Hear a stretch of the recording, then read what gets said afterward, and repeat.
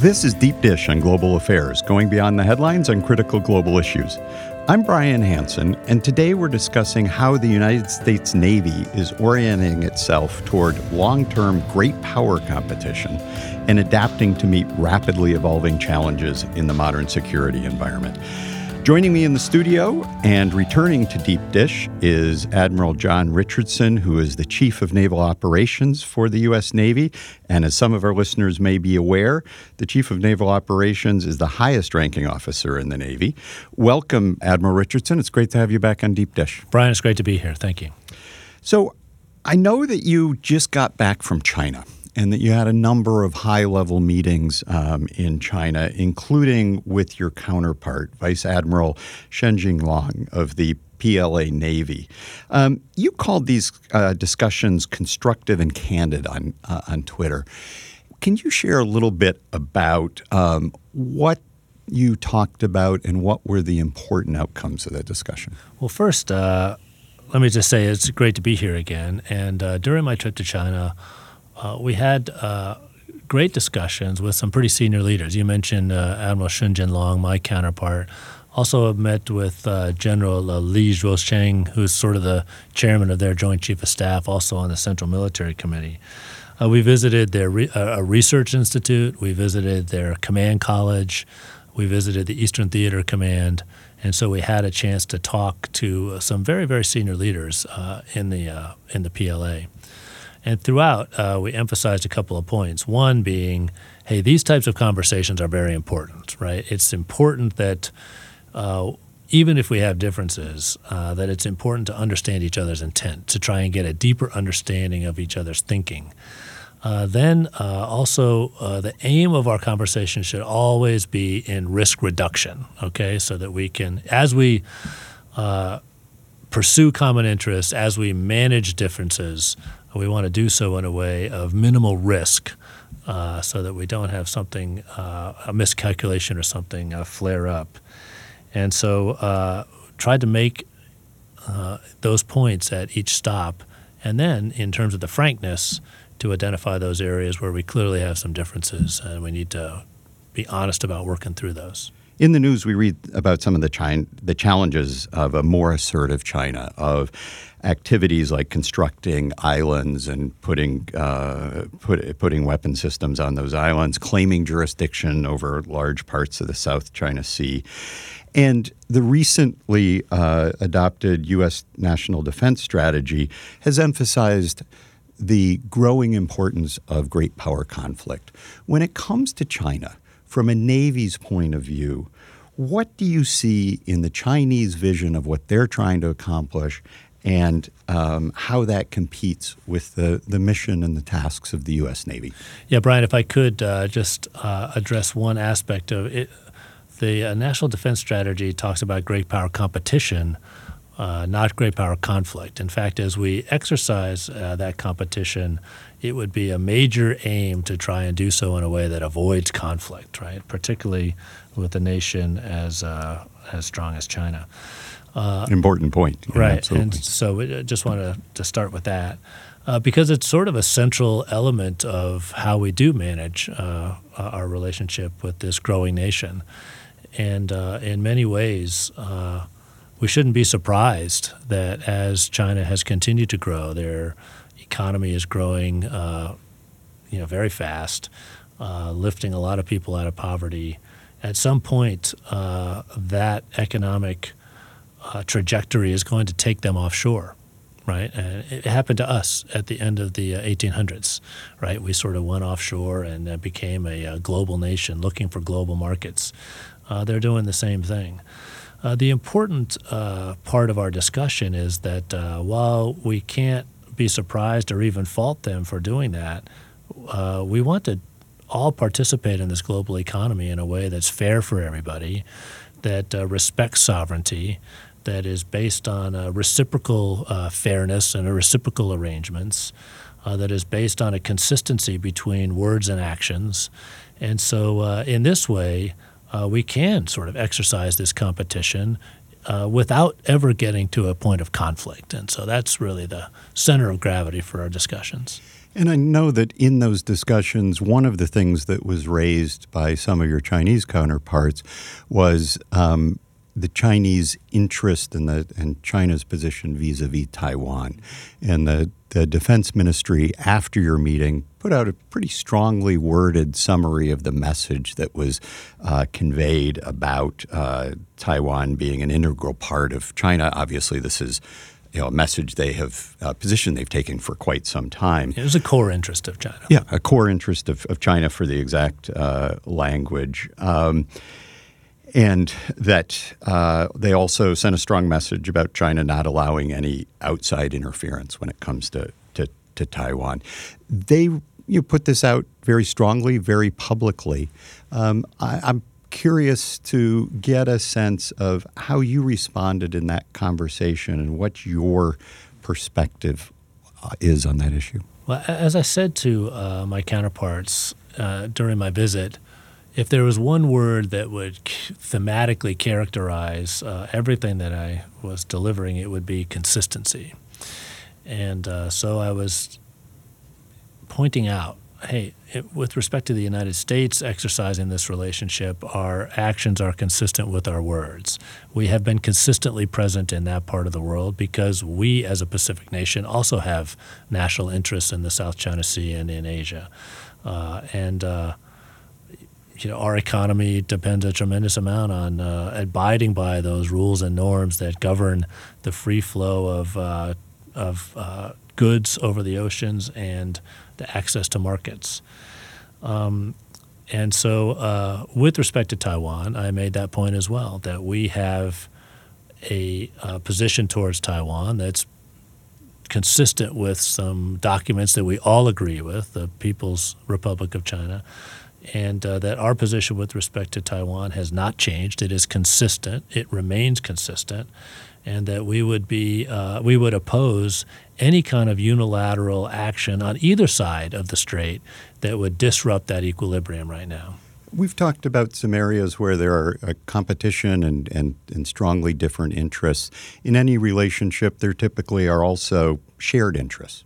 And I imagine your conversations in China also covered some of those, where there are actually outcomes that both the U.S. and China may want to pursue together. What are some of those outcomes, and do they provide a pathway for managing the relationship in a way that can avoid conflict over the differences? Well, I'll tell you, you make an excellent point that we certainly want to make sure that we're continuing to progress together those areas where we have common interests, balance out the discussion so that it doesn't become completely focused on those areas of differences.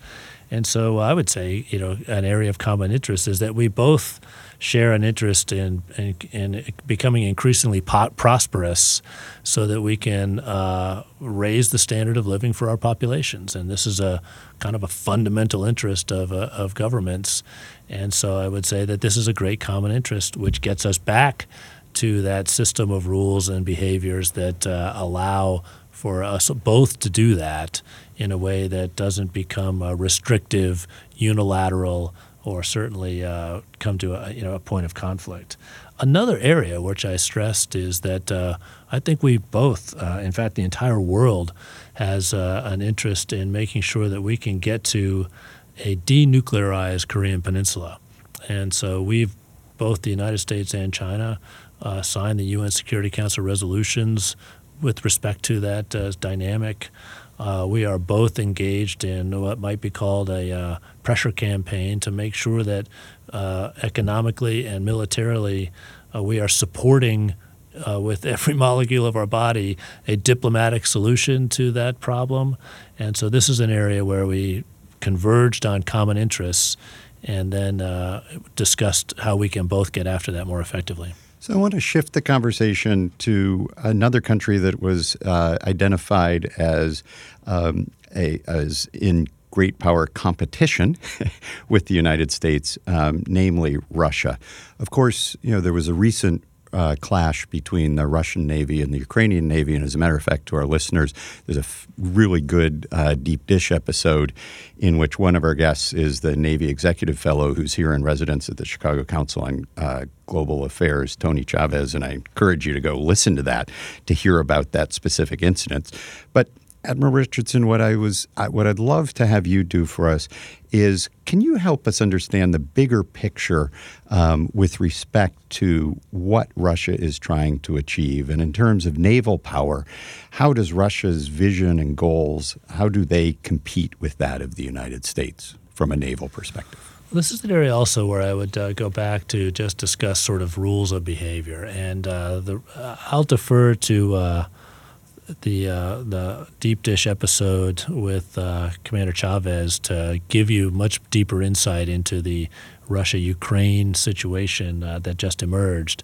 But I think it's just another example where Russia has shown that on an international scale it's very hard to trust them to abide by these rules. And so for them to unilaterally make a move like they did in international waters against the Ukrainian Navy, this is the type of behavior that just completely destabilizes the system.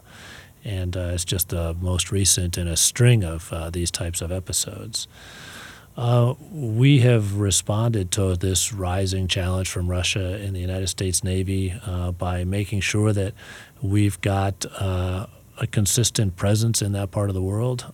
In fact, an increasing presence. This is an area where maybe we're not as consistent as other areas. We're actually increasing our presence there in the Mediterranean, just to make sure that people understand, our allies, partners in the region, understand that we're committed to stability in that part of the world. We recently stood up the Second Fleet in Norfolk, Virginia, and that is a fleet that is focused eastward from Norfolk into the North Atlantic to manage sort of high-end maritime operations there, and I'm talking at the carrier strike group level, and up. Very complex. And also that command is dual-hatted as a NATO command, a joint force command in Norfolk, so that we remain, we've got skin in that game with respect to supporting the NATO alliance. And so these are some of the ways that we've been responding to this. And then I'd like to move us more generally beyond these great power competition issues, more generally to the tools that the Navy needs in order to carry out its mission, in order to have dominance in the work that it does. And I understand, I've had a chance to read a new document that you authored, A Design for Maintaining Maritime Superiority, version 2.0. Can you talk about the important central elements of that design and its purposes? Well, as you said, it's version 2. So version 1 was issued in 2016. It really, although I had the privilege to sign it, it represents the best thinking of really a lot of naval leadership. And so there's a lot of collaboration that went into that. Most of the best ideas in that document are not mine. And so we've had a chance to talk. You realize the extent, the limitations of my intellect. So you know that the ideas in there were done by somebody else. But it talks about I would say, a continuous spectrum of competition, right? And so you've heard this articulated in ways, phrases like gray zone competition, articulated with phrases like competition below the level of conflict. Really, we're having a hard time, getting our minds around this. And as we put out in this document, it's really kind of a continuous spectrum from sort of low-end military presence, even all the way up at the most intense level of kind of high-end major war. How we move up and down that spectrum, I think, is going to be the great challenge of the future. We've got to restore agility in terms of doing that. And then we've got to make sure that at the high end that we maintain the capability and the capacity to have the final word, that we can control the high end of conflict and de-escalate on our terms as quickly as possible. So these are and then the third major idea, I suppose, is that this is going to be a long-term thing. right? We've got to do this in a way that's sustainable. We can't, run in the red above the red line and hope that this will be a short-term thing. We've got to make sure that we do so in a sustainable way, because this is going to be a long-term competition. So one of the things that I thought was particularly interesting in the report talked about achieving high-velocity outcomes. Which included items like acquiring the kinds of platforms that are needed in today's warfare, included things like artificial intelligence and being able to maintain a competitive edge in certain weapons systems. Can you talk about why there's so much energy behind these particular issues and what they mean for the Navy and Navy competition? I'll tell you what you mentioned it, this idea of high velocity, right? And things are moving very fast. Technology is changing very quickly, and there are a lot of dynamics that are changing very quickly, including some pretty traditional things that happen at sea. Shipping, for instance, changing very quickly. And to be relevant in this competition, you're going to have the agility to move at that speed, right? And that includes not only thinking up great technologies, but actually getting them to the production line and then moving them out to the operating forces. And if we can't do that at relevant speed, we're just going to fall further and further behind in terms of material capability. And eventually you reach a point where you're so far behind that the cleverness of our sailors, soldiers, airmen, and Marines, and they are tremendously smart people, it won't be enough to overcome the material disadvantage. So this is an urgent problem for the United States to make sure that we can not only conceptualize these technologies, and we'll do that better than anybody, but we need to get them approved, funded, moved through the system quickly so that we can compete at speed. And particularly for some of those technologies you mentioned, artificial intelligence, sort of the technologies of the information age, you don't have to be first by much in terms of time, but it's decisive when you're first, right? So you don't want to be second in this business, and we've got to make sure we're first. And is this an issue that goes beyond the Navy, and other Absolutely. services are also emphasizing a similar point? Absolutely. And, Secretary Shanahan, Acting Secretary Shanahan, and, his team, they're onto this. We're trying to get this system to move with a sense of urgency, a sense of speed that is relevant. It's a fundamental issue. One of the things that's happened since we were last together on Deep Dish is that there was actually a budget passed an appropriation passed for the armed services. And I know that was a concern, has been a concern for all the services when it comes to readiness and having the resources and flexibility to be able to address readiness issues. This is an issue that also is covered in the press, is how ready is the U.S. military. For the state of the Navy at this point, what emphasis is the Navy putting on readiness, and where do we stand? I would say it's recovering readiness is our top priority. And so if we have, our first dollars are spent towards readiness, right? We've got to make sure that we're ready to do the business safely and effectively today as our top priority. I will say, you mentioned the budget, and that's very helpful, and so we're very mindful and grateful of the help that Congress had in terms of helping us all to get that budget passed on time. And I would say that particularly for naval forces, which rely on, we're a capital-intensive force. We build a lot of ships. We repair ships, aircraft, some pretty, big things. And all of that very high-end industrial capacity thrives on predictability, right? And so if we can do some scheduling and fund to that schedule, boy, costs come down, predictability goes up, risk comes down. We can have confidence in the cost and schedule figures that we budget for. And so we are thriving with that, predictable, adequate appropriation and funding. And we'll continue to advocate for that because we could backslide. So I would say that readiness is on the mend. We're making definite progress with the help of the budgets that we've had. And it took us a while, a decade or so, to get into this. We're going to get out quicker than that, but it's still work to be done. So one of the biggest determinants for success of any organization is the people. And I know that this morning you had an opportunity to, right here in Illinois, go see a training class graduate from boot camp. And I was wondering if you could share with us what steps the Navy is taking to expand its recruits. Are you finding the types of people and the quality of people that are needed in order for the Navy to be successful, particularly as we go into things we've talked about, new great power competition, rapidly changing environments and operational systems? Yeah, Brian, you've hit on a really key area, because really none of this happens without the right people. And the Navy is growing, and we're bringing people in as fast as the system will permit.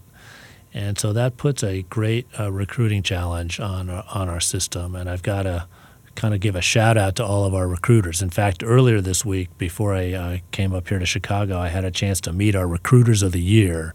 And just, what an outstanding group of people to bring the right folks into the Navy. We talk about great power competition, but the competition for talent is as hot as any competition I've got. And so the fact that we're able to meet our recruiting goals to date and do so in a way that's sort of much more technologically sophisticated, using online types of techniques. It's a much different approach than kind of your classic storefront recruiting in the mall that you might imagine. It's actually very sophisticated, and they're doing a great job. So as we close, I know that the Navy is going to turn 250 years old in 2025. And by then, you certainly not have your current position. But what are you most eager to have the Navy achieve between now and that 250 anniversary? Well, I'll tell you what, if I fast forward myself to 2025 and I look back on 2019, I would hope that 2019 serves as an inflection point in many areas. One is that we do have an inflection in terms of the speed with which we can move technology forward to the hands of our sailors and the other services, soldiers, airmen, and Marines, Coast Guardsmen. And so I hope that we crack this nut in terms of rapid acquisition. I hope that 2019 can be a very productive year in terms of reconciling or mitigating some of our differences with these great powers, and so that we can see 2019 as a year where we both realize that this current system is truly to the benefit of everybody. It's a very fair playing field and allows everybody to prosper in a way that is competitive but doesn't lead to conflict. And then I would look back on 2019 and hope that to the point of view, to your perspective on people, that it is a year where the Navy was seen even more so as an organization that behaves in a manner that's consistent with its values. And so when we think about why are these young people who are so talented, it could go anywhere in the world, literally, why do they raise their right hand and make an oath to join the United States Navy? I've got to think that our value proposition has something to do with that we are an organization that is dedicated to a noble cause, and that our behaviors in every way are consistent with those values. And I would hope that 2019 is a year where we can make progress in making the Navy as safe a Navy as possible for all of our sailors, a Navy that is the best partner for all of our allies, and a Navy that might be the worst nightmare for our enemies. Thank you, Admiral Richardson, for coming back to Deep Dish and providing an update on important developments in the U.S. Navy and how it's preparing for a new strategic environment and new forms of competition. It's good to have you back. Brian, it's always great to be on Deep Dish. Thanks. And thank you for tuning into this episode of Deep Dish. If you like the show, do me a favor and tap on the subscribe button so that you can get each and every new episode as it comes out. You can find our show under Deep Dish on Global Affairs wherever you listen to podcasts. And if you think you know someone who would enjoy today's episode, please take a moment and tap the share button and send it to them as well. As a reminder, the opinions you heard belong to the people who express them and not the Chicago Council on Global Affairs. This episode of Deep Dish was produced by Evan Fazio. Our audio engineer is Andy Zarnecki. Our research associate is Kevin Clifford. I'm Brian Hansen, and we'll be back soon with another slice of Deep Dish.